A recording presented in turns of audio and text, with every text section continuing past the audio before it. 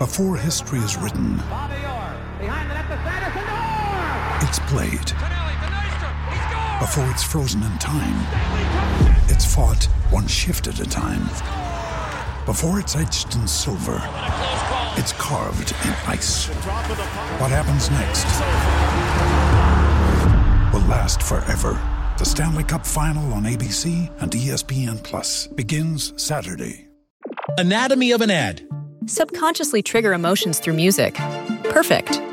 Define an opportunity. Imagine talking to millions of people across the U.S. like I am now. Identify a problem. Creating an audio ad is time-consuming. Offer a solution. Utilize cutting-edge AI. Imagine creating all that in under 30 seconds. Well, we did to create this ad. To learn more about AI in the audio industry, download the white paper from audiostack.ai. Hello, I'm Scott Sochner. And I'm Eben Novy-Williams, and you're listening to the Going Back to Old Trafford sports business podcast, The Sporticast.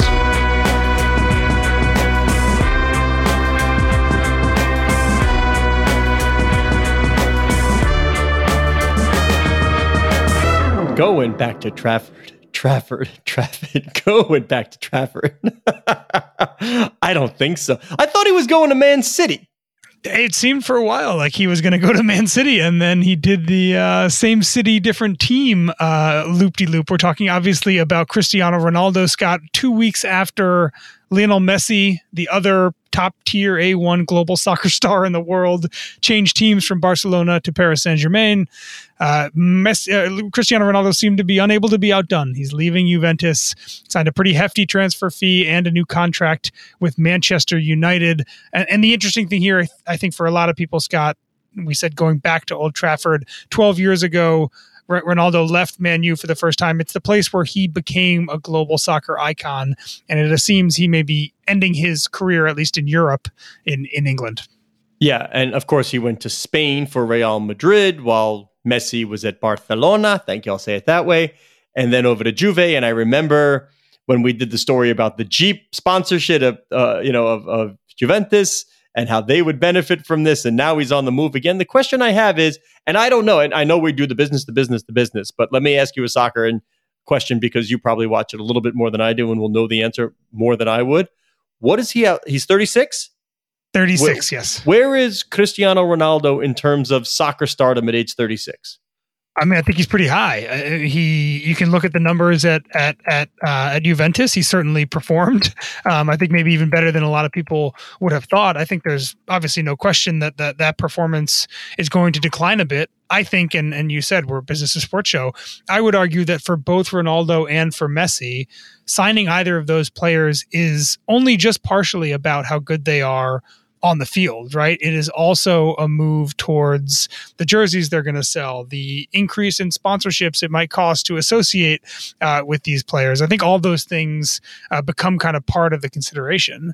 And when you think about Juventus, Juventus signed Ronaldo to this hefty, what was it, a 4-year, $200-something million contract. In the end, the hope was that he was going to pay for himself, and he didn't. Now, you can argue the pandemic probably had something to do with that. This was not exactly the 2019 and 2020 seasons that a lot of people envisioned for, not just for Juventus, but for soccer teams around Europe. But it's certainly a risk when you're willing to spend this much. And I think maybe one of the reasons why the number of teams interested in Ronaldo seemed to actually dwindle kind of towards the end is that, again, it's a huge price to pay. I think he's going to be the highest paid Premier League player ever. It's just a massive price to pay for someone who you said is 36 years old. I am loving that you talk so much right there, frankly. and I will say what other people don't admit. I didn't hear a word you said because I was on my phone here looking at the NASDAQ real-time pricing at Man U. Like a lot of people don't realize, some might not, that publicly traded company, Man U. Where are we now? Price is at $17.51. We're down 4.26% on the day. The initial bump was about 9% when word came out that he was going to Man U. Do we fall back to earth? I don't see now in the initial trading, unless something weird would happen now, it doesn't look as if there was any major sway up, down immediately. Yeah, and we'll see again. That's a good metric just to show that the initial buzz kind of wore off a little bit. Jersey sales and again, team partnerships are going to be two of the other, I think, major ones. You're also getting just a massive individual marketing platform as well when you sign him. This number. Give me his Instagram. Go ahead, give it to me. So, what do you think is a higher number, Cristiano Ronaldo's Instagram followers or number of humans in the United States? Depends. Does the homepage photo on the Instagram, does he have a shirt on? Does he not have a shirt on? We'll go with semi. Because I know in the soccer field, he more often than not has the shirt off. So 300. I will say, wait, so there's 330 million or so people in the US, right? Am I right on that one? Nailed that. Yep. Oh, all right. So I know, like, I should obviously say over because that's where you're going on this one. But I would say if I was being honest, I would have knee-jerk said he's got to have fewer than that. Well, it's actually the over. He has 335 million followers, as I looked it up before we recorded, and there's about 328 million people in the United States. So that gives you a sense. It's the highest following for any single person's Instagram account out there. The Rock is number 2 at 266. So he blows away the competition. And that's also massively valuable for Man U. Every time he posts a photo of himself in a Man U jersey on Instagram, that's going out to a larger population than the United States, and those are people largely who are soccer fans. So there's so much to consider economically around signing Ronaldo beyond just whether or not he's going to score goals, whether he's going to help Man U advance in the Champions League, etc. This could be far better than AMC. And I wonder what Adam Aaron would have to say. What if Cristiano went on his Instagram and told everybody, "I want you to buy $100 or $200 worth of Man U stock"? Like, help us out, everybody. Like, let's pump this price up. Oh my God. Yeah, is that you really an SEC violation? No, he could. I mean, he can go out and ask that. Just, hey, everybody, I'd love you to buy Man U stock. He can go out and say that. Yeah, I guess that he can't give like projection totals. For yeah, he wouldn't say you're going to get 12% return annually, but you could say, "I'd just like you to. You know, I'm here now. Let's help the Glazer family." And how about from a PR move, by the way? And you can't discount this. That, you know, when you had the Super League idea, and obviously Man U was involved there. And the fans stormed Old Trafford and stopped the game, and they're hanging the Glazers in effigy, and like they had to show up at the field and actually talk to the fans. This guy is beloved by that fan base.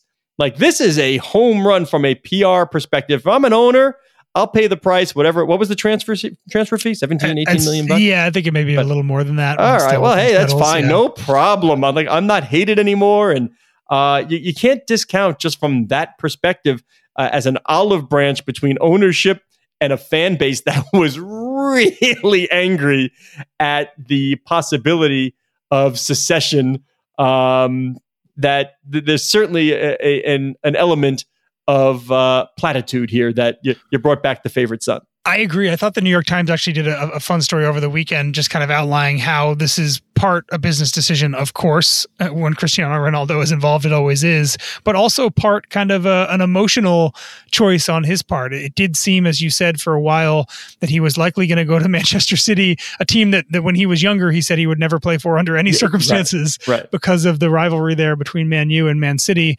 I know he is very close with Alex Ferguson, the longtime Man U manager. Really felt like Excuse me, level of disrespect. Thank you. Sir Alex Ferguson. And you know I say that with tongue firmly in cheek, but excuse me, sir, the level of disrespect you just showed him. He believes that Sir Alex Ferguson, he owes a lot of his career to him. I know he was texting with Patrice Evra, another longtime Man U great. It does seem as though a part of this was also kind of the emotional tie that he feels to Man U, and also the tie, as you said, Scott, that Man U fans also feel towards him. Segue alert. Is there another former Man U star that maybe you'd like to discuss a little bit on this show? Thank you very much. Put it on the tee, and Novi Williams, Bryson DeChambeau's it 400 yards down the fairway. Let's talk about David Beckham and Inter Miami. Let's do that. Some news that we broke last week, Scott. Inter Miami, a big equity stake in the team, just sold internally. Jorge Mas, who is David Beckham's partner in the team, just bought out the other two minority owners, Marcelo Claure, former Sprint CEO, and Masa Son, the co-founder and chairman of SoftBank. It's about 48% 20% stake, so just under half, that Jorge Mas and his brother Jose are buying, Scott, values the team between $600 and $650 million. I feel like every week now we're talking about an MLS valuation in some sort of stake sale, either the full or a minority stake, that is bigger than I think a lot of people expect. Yeah, so we're talking enterprise value there, so it's equity and debt. And just want to make sure people know what we're talking about there. But yeah, Don Garper was on our event when we talked about valuations, and I think the price, what was attractive about MLS not so long ago was the price point for entry. It was like, well, if you can't afford a this or a that, you can get an MLS team for. We're catching up to the other league that we were talking about. No, it's not the $1.5 billion. I get it, but the fact remains now that it's just not an easy in. These are significant boosts in the valuations. And I find it very interesting that MLS is in the throes of renegotiating or negotiating a new media package.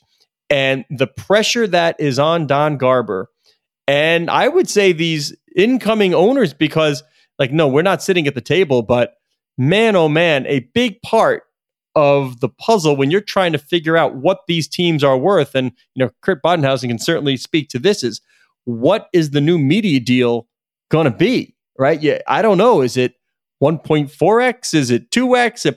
There's so much demand for content, and the streaming services are in there, and FANGs are in there, and soccer is popular. It's a great demographic for advertisers.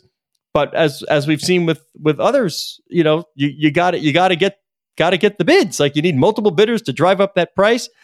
I'm not sure how many folks are going to show up with the intent to pay big money for MLS. So I can lay out some of the numbers there. Right now, MLS is in an 8-year deal with ESPN, Fox, and Univision.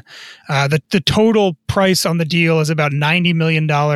However, from what we understand, that includes U.S. MNT and U.S. women's national team games, right? That when they sold that package, all of those assets were part of Soccer United Marketing, which we've talked about in previous episodes. Now that Soccer United Marketing and U.S. Soccer have separated, MLS is hitting the market and talking to people without those assets, right? So when you think about the $90 million breakdown per year, that is automatically going down a little bit, right? When you think about the prices that they're paying. It's not apples to apples. Now you're selling just MLS games. MLS is also starting to think about, ways to beef up that package. I believe a lot of the local rights that teams have been selling on very short-term deals are going to be part of this package as well. So if Amazon wants to get a piece of this and do specific local deals, I think there might be an avenue there. But all that means that the money here is not huge for Major League Soccer deal. I mean, let's just say 2/3 of that $90 million a year is for MLS, and the other third goes to the U.S. soccer properties. That's $60 million a year divided up by 30 something teams, right? We're looking at $2 million, maybe $3 million in that range per year for media. That's just not a lot of money, even if it doubles or triples. Fair to say that we're not going to 10x on a new deal, right? It's fair. You and I will agree we're not about to 10x on this new deal. Right? So even if, and this is where I think part of the narrative around how important this is for MLS is definitely important. There's no question about that. But even if this triples, I don't think MLS teams are seeing $10 million a year from their TV contracts, right? So this is a league that is, regardless of what happens, no matter how good these negotiations get, this is a league that is going to continue to be heavily reliant on the non-media revenue streams. It's mostly ticket sales, mostly in-game, at least for the near future. And we have spoken to some of those prospective owners and the current owners. Yeah, they're still just believers in World Cup coming to North America. Lots of games, of course, in the U.S. They remember what it did for soccer in America last time. A bunch of talented young players playing in top leagues around the world, commanding attention from young audience. So they just believe that there is a big future for soccer in the United States. We've heard it before, and there's certainly progress. And we always do have to remember, as some MLS owners remind us, the NFL and the NBA have been around really, really long time. It's 25 years. It's just a small fraction of the time. Let's remember that, we have a horizon to grow into. And there's a demographic case here as well. MLS obviously has a fairly substantial Spanish-speaking Hispanic audience that bore out in the numbers from the All-Star game last week, Scott, where the English language telecast did not do so well. The Spanish language telecast did very, very well. MLS will certainly lean into those numbers as they negotiate these deals as well, particularly in the Spanish language side of things. Dígame más, por favor. Yo quiero saber más. Dígame. So that means tell me more. I did. Yeah, I got that. Good. Good for you. The MLS All-Star game last week was a new format, MLS All-Stars against the Liga MX All-Stars, so the All-Stars from the Mexican Soccer League. The telecast on ESPN, the numbers I have written down here, averaged 175,000 viewers, which is down fairly substantially from just a couple years ago for the English language standpoint. From the Spanish language standpoint, it did a record, average 1.4 million viewers, including another record, and specifically in the 18 to 49 demographic. Now you can argue that part of that is the format. There's probably a lot of people tuning in to watch the Liga MX All-Stars as well that might not have tuned into Univision if this was just an MLS only event. But you can see the reasons why Don Garber and MLS are starting to work more and more closely with Liga MX and really lean into the Spanish-speaking population here in the U.S. It's because, at least from a soccer watching standpoint, and you know this, Scott, there's way more people watching soccer games, regardless of the league, even English Premier League or MLS. There's way more people watching in Spanish language than there are in English language. Yeah, absolutely. And you're seeing that in the interest in Liga MX and US dollars looking there. And I'll never forget what Bob Johnson told me when he became the first black majority owner in pro sports when he bought the Charlotte expansion team in the NBA. I believe the lead quote, I remember I was sitting in the press room at Madison Square Garden, working a Knicks game, doing something or other, maybe just having dinner. I might have lied there. When he called back and we broke the story, and his quote was something to the effect of black, white, doesn't matter. It was about the green. You know, Bob had the money to make it happen. Who cares whether it's English language TV, Spanish language TV? The demographics of the U.S. are changing, and there is a rabid soccer audience here in the U.S. If they're going to watch on Univision, so be it. The fact remains, you can then monetize those eyeballs. As the great John Skipper always told me, just get me the eyeballs, I'll figure out how to monetize. Yeah, absolutely. And when we write stories about MLS partners, for example, I remember the big Adidas deal that they signed 4 or 5 years ago. At this point, the inroads that MLS and the sport of soccer have in the Spanish-speaking communities in the U.S. is one of the biggest drivers for a lot of their commercial things, not just for their media. It is one of the big reasons why a lot of these companies want to partner with MLS is because everybody in corporate America right now is also thinking about ways to reach new communities. And the Spanish-speaking one is one of the biggest and fastest demographics in the U.S., and that's something that everyone is thinking about. You know what else everybody's thinking about right now? U.S. sports fans? The National Football League. The National Football League. I evergreen statement, Scott. I don't say things just to say them, and it's not. I don't want to anger anybody, but I am very proud. I have not seen one snap of preseason football. Like I don't care. It does not. As you know, I won't watch a heck of a lot of regular season football either, so that's not going to surprise everybody. I would encourage people on Sundays to maybe go outside and have a catch with somebody rather than sit on their couch from 11 o'clock all the way to 10 o'clock at night when the night game's over. If you're on the West Coast, remember Eben with the time zones that goes earlier. Yeah, yeah. So that's just me. It's okay. Do what you want. I don't watch a whole lot of it anyway, but I certainly recognize there's a great number of people who do, and we are approaching a season where the two things that interest me the most about the NFL is going to be sports betting and data, because and I'm tired of people posting on Twitter and everywhere else. Oh, 2015, Roger Goodell said this, and they wouldn't let anybody have you couldn't even have a football player at a fantasy sports thing because it was like 200 yards. Guys, enough. Times change, things change. Okay, we got it. A while back was different than now. I got it, and I will go back to what David Stern told me about sports betting after one of the Board of Governors meetings, and I love these trips down memory lane because I wish more people could just be exposed to it because it was just so black and white. What did he say? When is this going to happen? It had nothing to do with morals. It had nothing to do with it. David flat out said, sports betting will happen when there's enough money for us to make it happen.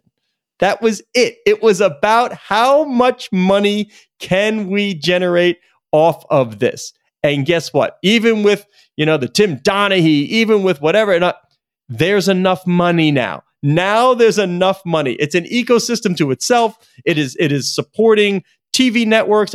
I spoke to one head of sales at a regional sports network, and I said to him, and this was in the last couple of weeks, and I'm not going to name it because I don't know if they want this stuff out there, but I said, hey, who's your top client? And his eyes lit up, and he said, FanDuel. And it was like the old days where DraftKings and FanDuel were fighting with the marketing dollars. He's like, man, that is a fire hose that has not stopped giving. He just prayed it didn't stop giving. But when you get in, and Eben, we have, there was top tier partners, betting partners for the NFL. Now they have some secondary partners. Why don't you explain what that means and what they're, at least in the long term, where we're headed with this? Yeah, this is a good way to kind of dive into the way that most U.S. leagues are making money off of sports betting. And what the NFL has done is they signed a trio of exclusive sports betting partners back in May or April. That was Caesars, DraftKings, and FanDuel. Those are groups that are paying a lot of money for commercial relationships with the league. They're also paying to buy data from Genius Sports, which is the NFL's official data partner. Now we have another tier of sports betting partners. There's 4 more. They're WynnBET, BetMGM, Fox Bet, and PointsBet. Those groups are coming in at a slightly smaller price point. They're not getting all the benefits that FanDuel, Caesars, and DraftKings are getting. What they are getting is they're committing to buying official data from Genius Sports again for the NFL. They're also gaining the right to advertise on NFL games, live games telecast, which is something the NFL has not allowed before. Now they're going to start dipping their toe into allowing just a few, I think it's 6 per game, but just a few live ads during telecasts during the year. What makes this so interesting, I think, from the NFL standpoint is, look, this is now 7 sports betting operators that are paying the league directly commercial deals to be official sports books of the NFL. They're also committing to buying data from Genius Sports. And if you remember, as you do, Scott, Genius Sports signed a massive multi-$100 million deal with the NFL earlier this year that included, I think, $450 million of stock. The Genius Sports paid a ton of money to the NFL specifically for this reason, right? Because they knew that everyone who was going to partner with the NFL was also going to have to partner with Genius to buy the data, right? Those things are directly tied. And by the way, it's directly tied because they sell that data to the sports books. And if you're going to have live in-game betting, which if we follow Europe's lead, and we probably should since they've been doing it far longer than the US, you should know that in-game betting comprises what? Like, how much? I don't want to be wrong. I'm just going to say most of the wagering is over in-game. 70%. Right. So if I'm watching a football game, you can bet on, will this next play be a run? Will it be a pass? Will this extra point be made? Will it be missed? As it's happening, baseball, balls and strikes, NBA, free throw good, missed the free throw. In-game live betting, that is the holy grail for the sports leagues and the betting houses. And official data, pricey official data, is actually kind of a relatively Americanized thing right now. And one way to make sure that it gets adopted is doing exactly what the NFL and Genius are doing, which is essentially making, partnering with the league require that you're also buying the data, right? So the NFL gets paid 2 ways. They're getting paid by these sports books to become commercial partners. They're also getting paid a lot of money by Genius Sports to become the official gatekeeper of the data. So those are kind of the 2 main direct ways the NFL benefits. The other way, which is kind of harder to quantify, is the obvious increased fan interest. There's a lot of games towards the end of the NFL season that don't matter for the playoffs and often don't even matter for the fans of those teams. But once you have people with an equity skin in the game in each one, those games remain interesting. Say the word. Come on. Say the jargon. Say the word, Novy Williams. Not doing it. Say it. Say it. What word are you looking for? Engagement. Yeah. Fan engagement. Exactly. So that's the other way. And that one's a little harder to quantify. I can promise you that in a world where there was no legal sports betting in the U.S., whatever the $115 billion worth of TV deals that the NFL just signed would have probably been a lower number. There's no question that with legal sports betting, as it spreads across the U.S., it's also going to increase things like ratings for games across the country, and that's extremely valuable for the NFL as well. All right, he is Eben Novi Williams on the Twitter at Novi_Williams. I am Scott Soshnick on Twitter at Soshnick. Our social media editor is Cora Veltman. She loves when I remind you that you can find the show at Sporticast, which is the hub of what is soon to become, emphasis on soon, the Sportico Podcast Network.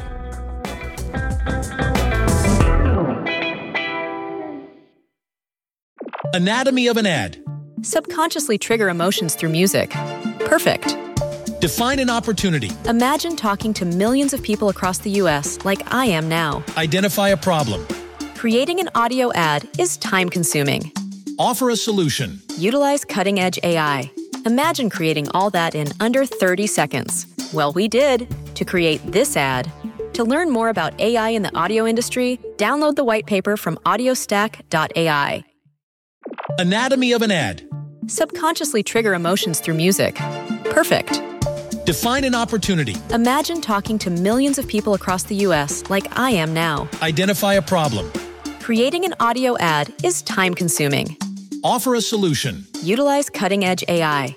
Imagine creating all that in under 30 seconds. Well, we did to create this ad. To learn more about AI in the audio industry, download the white paper from audiostack.ai.